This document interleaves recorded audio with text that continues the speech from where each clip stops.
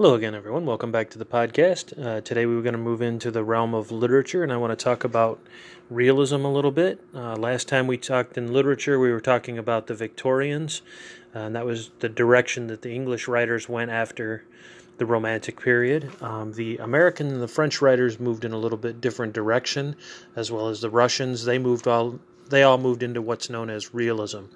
But before I tackle realism, I want to backtrack a little bit to a writer who is generally considered a transcendentalist and considered more in the time period of the Romantics than he would be of the realists.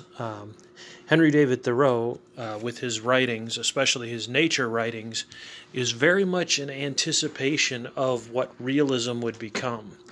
If you look at his work, Walden, there are large sections in there where he describes in great detail, things about his cabin, things about the things he sees in nature,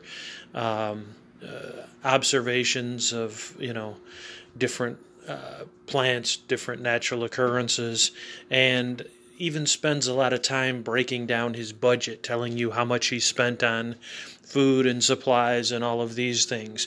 So a lot of his writings are very much kind of foreshadowing what would come in realism. Now, this is kind of points out one of the difficulties that come about when you try to classify a writer as being all of one time period or another. Writers tend to not fit completely into any one literary period. For every work that you find that does fit into that period, if you do a little digging, you'll find a bunch of other works that don't fit into that period. They'll either be things that are reminiscent of earlier periods of literature, or they might be things that seem to foreshadow what's to come in literature. So the way that literature is usually taught, with breaking things into sharply divided time periods, sharply divided eras, is really something that falls apart, and it's really mainly done for introductory purposes and to give you kind of an overall picture, which is what I'm doing here. But as we go through these time periods more and go through these writers a little more, you'll start to see that this concept doesn't completely hold up. And you can pull a piece of writing out of one time period and look at parts of it and think that, well, this is actually part of a different time period. And that's because writing and writers are not static. And these people don't, start their career at the beginning of one era and end it at the end of that era. In fact, many of the writers, if you look at them, are now starting to be talked about in more than one era. Walt Whitman, for example, was generally taught as a Romantic writer.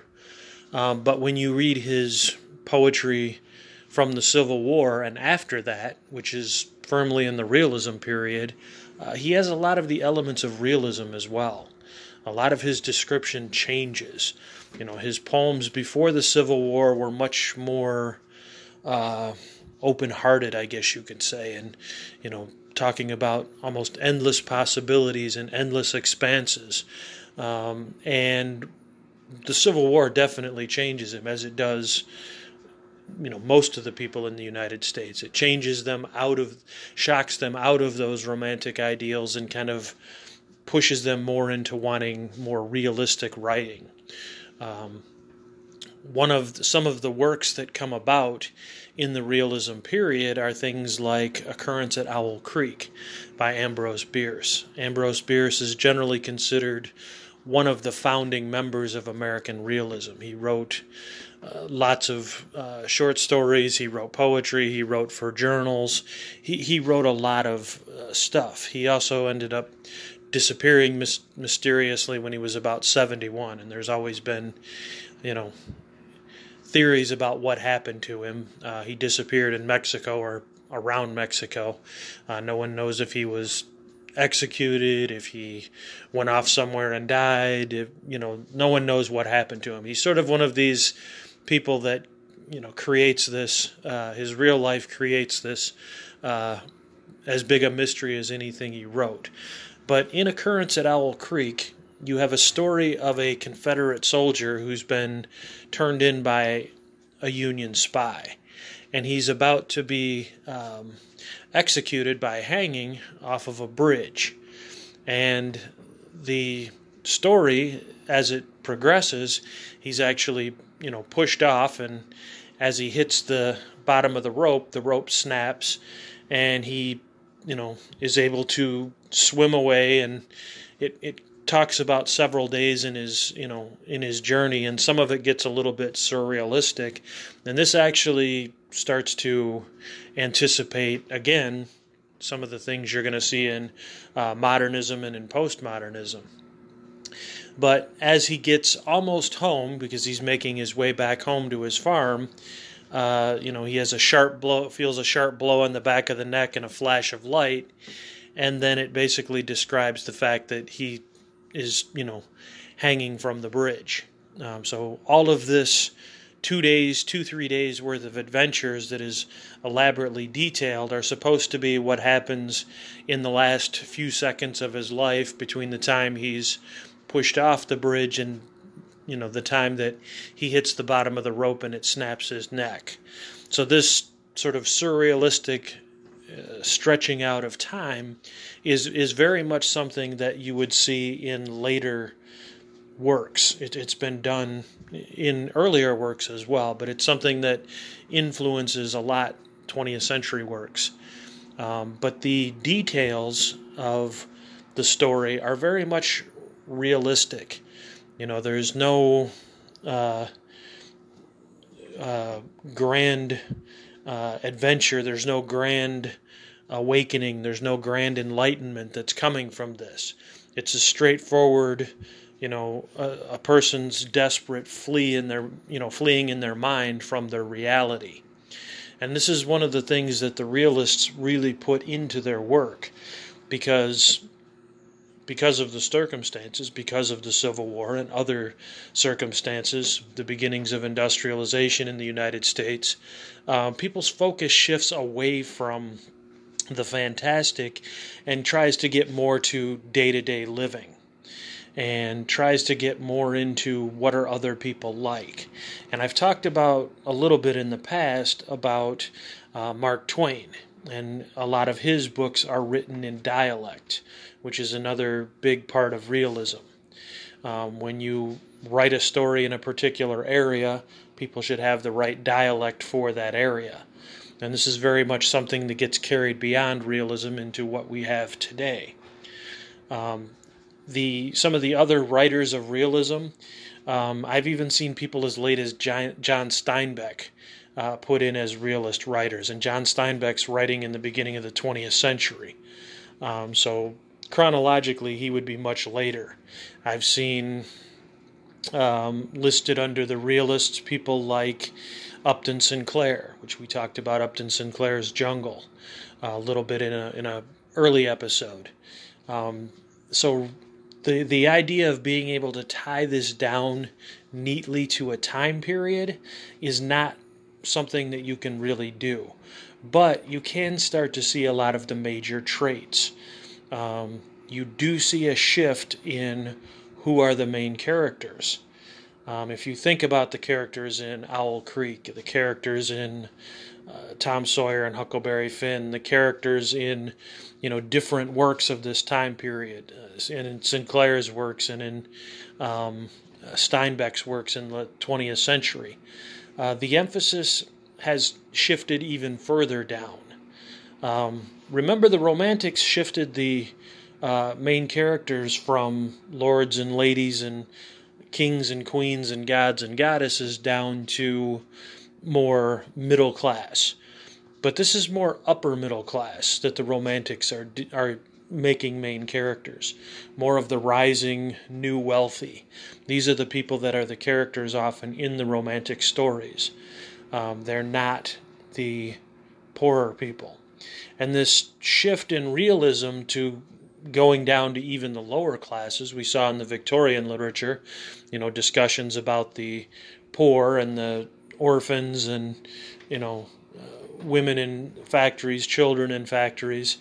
This emphasis moving downward reflects not only new social consciousness in different countries, but it also shows that the audience has once again changed and expanded.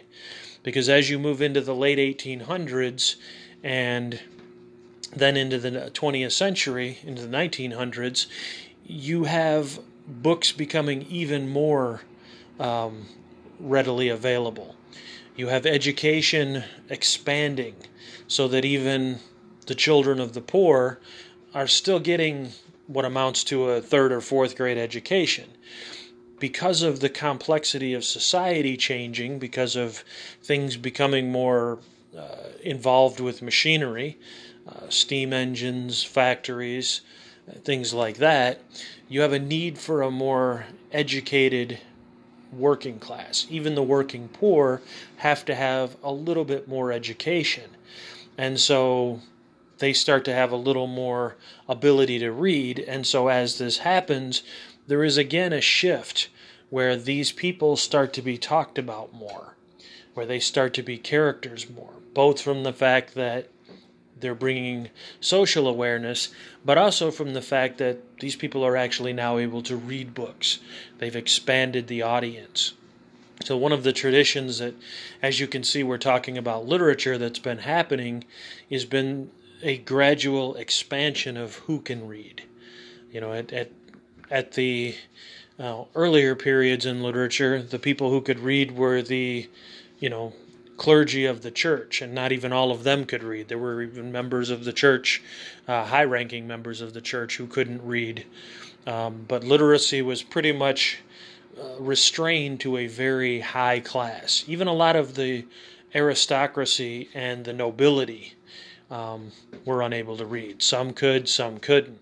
And as society changes, as it becomes more complex, as more groups start playing more important roles, you can see that the level of class starts to be reflected in the things that are written.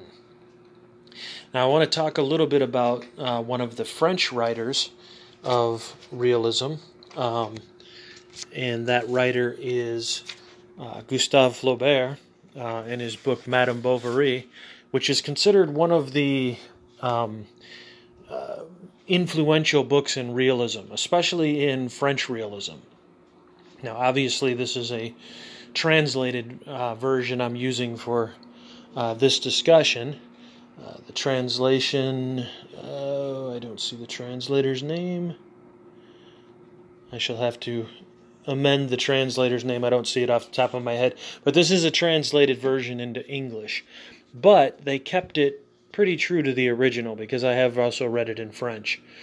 I want to go into a couple paragraphs on page 10, just to give you a little bit of a sense of what realism would look like, both in French literature and in American literature.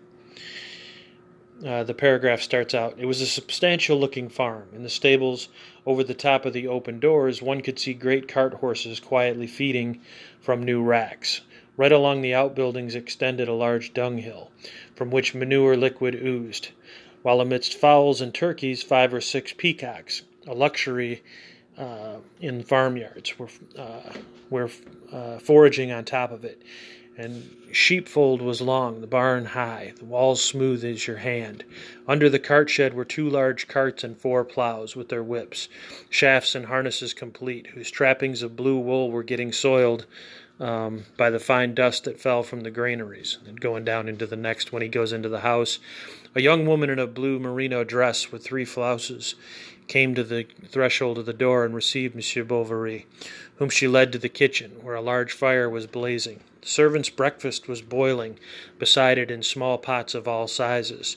Some damp clothes were lying inside the chimney corner. The shovel, tongs, and nozzle of the bellows, all of colossal size, shone like polished steel, while along the wall hung many pots and pans, in which the clear frame of the hearth, mingling with the first rays of sun coming through the window, was mirrored fitfully." So you see a very different style. You see a different approach to detail. In the earlier literatures, if you had details, it would be maybe the details of a knight's armor, or of his horse, or of his weapons, or it would be the details of a castle, or the details of some mansion. These are the details of a farmhouse, and this again is very specific details. And part of realism is they wanted to really bring the reader into the way other people lived. So if someone didn't know what all of these things were, they could always, find out what they were, because they wanted to actually be able to visualize it. How were these people really living? So a lot of times you get these very long descriptions. Now, for the modern readers, this tends to be something that is difficult for the modern reader to get through, because we're very used to stories, especially in popular fiction, where the action better be off and running right from page one, or a lot of people are going to stop reading. But you have to sort of pull yourself out of 21st century thinking and 21st century way of looking at the world. Think about this as an earlier version of high definition television, high definition movies, surround sound. We're used to these things being audio and visual in the modern world. These people didn't have movies, they didn't have television, they didn't even have radio. So these vivid details would have been very appealing. Much the same way when you go to a movie, you want a very clear picture. You want to be able to see all kinds of things visually. Well, realism is sort of the start of that, but it's the start of it in print. And as technology always works, things usually start in one technology and then are advanced to another type of technology. So the idea of, I want to feel like I'm immersed in this room, the same way you would think about being immersed in a movie scene. This is very much a part of realism. Now, in realism, there's also a philosophical shift from Romanticism. And I talked about this a little bit in an earlier episode. In Romanticism, there's sort of an idea of nature being intimately tied to the individual. If a person is sad, it's raining and gloomy outside. If they're happy, the sun is shining and the birds are singing. Well, as we're moving into industrialization, as we're moving, we have things like the Civil War, as we have things like, this kind of new awareness of different people in different situations, there were also some changes in science that started to change the way people viewed the world. And one of the mistakes in literature or philosophy or any other discipline really is to look at it in isolation and think other things don't affect it. Other things very much affect what's going on in literature, in philosophy, in all of the arts. Because these people writing and thinking these thoughts are not living in a vacuum. They don't live in some cave on a deserted island where they don't have any contact with the rest of the world. Changes in technology, changes in science, changes in culture, these things are all reflected in literature and in philosophy. And one of the things that drew me to study both of those disciplines and study history was from early on I started to see that if you only think about something in the context of, let's say, literature from the perspective of literature, you don't really understand what's going on and why it's going on. So one of the historical contexts that you need to bring in that also has a big influence on this is Darwin's Origin of Species, which is in the 1850s, just prior to the realism period. This has a very profound effect on the way people see the world and the way they see their place in nature. Prior to Darwin, for most of the world, the only explanations of where we came from were religious explanations. There weren't a lot of ideas floating around for regular people about evolution. Now, the ideas of evolution were not invented by Darwin. Darwin's grandfather, Charles Darwin's grandfather, Erasmus, also wrote about evolution. There were people in ancient Greece and other cultures that were writing things about evolution. So this was an idea that had existed for centuries, for thousands of years actually, with thinkers and philosophers and the sort of what you would think of as the elite educated people, the ones who had access to lots of books and lots of ideas. But these were not ideas that everyone had access to. The common people only had access to whatever their religion told them. Well, this sets up with Darwin an alternative explanation of where we came from. Now, whether people like Darwin, hate Darwin, think he was right, think he was completely full of it, this is all irrelevant, because this changes the way people see the world. And his influence really can't be denied, because for the first time, it starts to bring in, well, maybe it wasn't the way it was described in, the religious texts.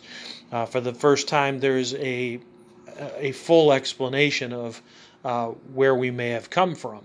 And Darwin's Origin of Species is extremely popular. It's a bestseller. I mean, libraries have huge waiting lists for people to borrow the book, and they're basically selling out the copies as quickly as they can print them. So this fundamentally changes the way people view their place in the universe.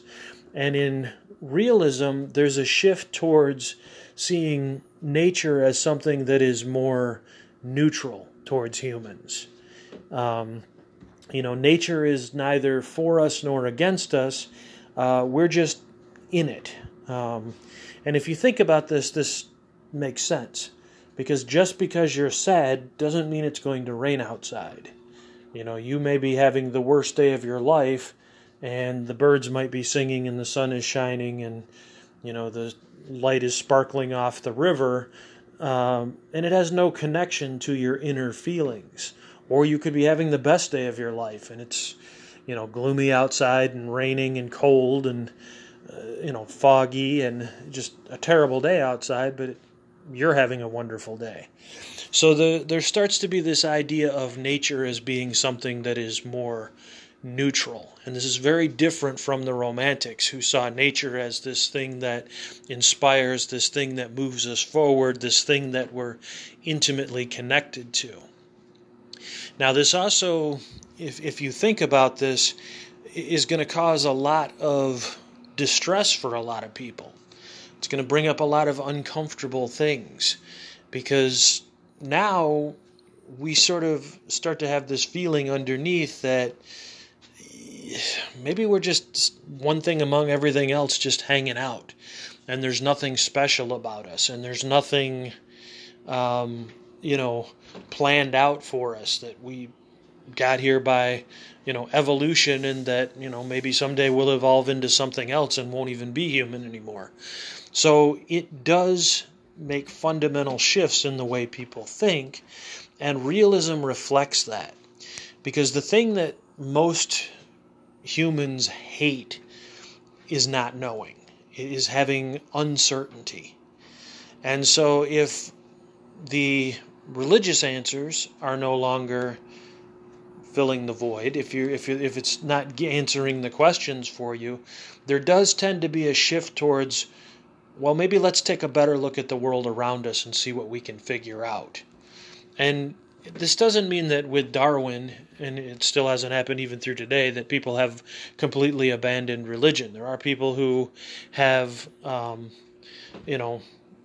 firmly affirmed that evolution happened, but they also believe in God. They just reconcile the two by, well, God caused it to happen.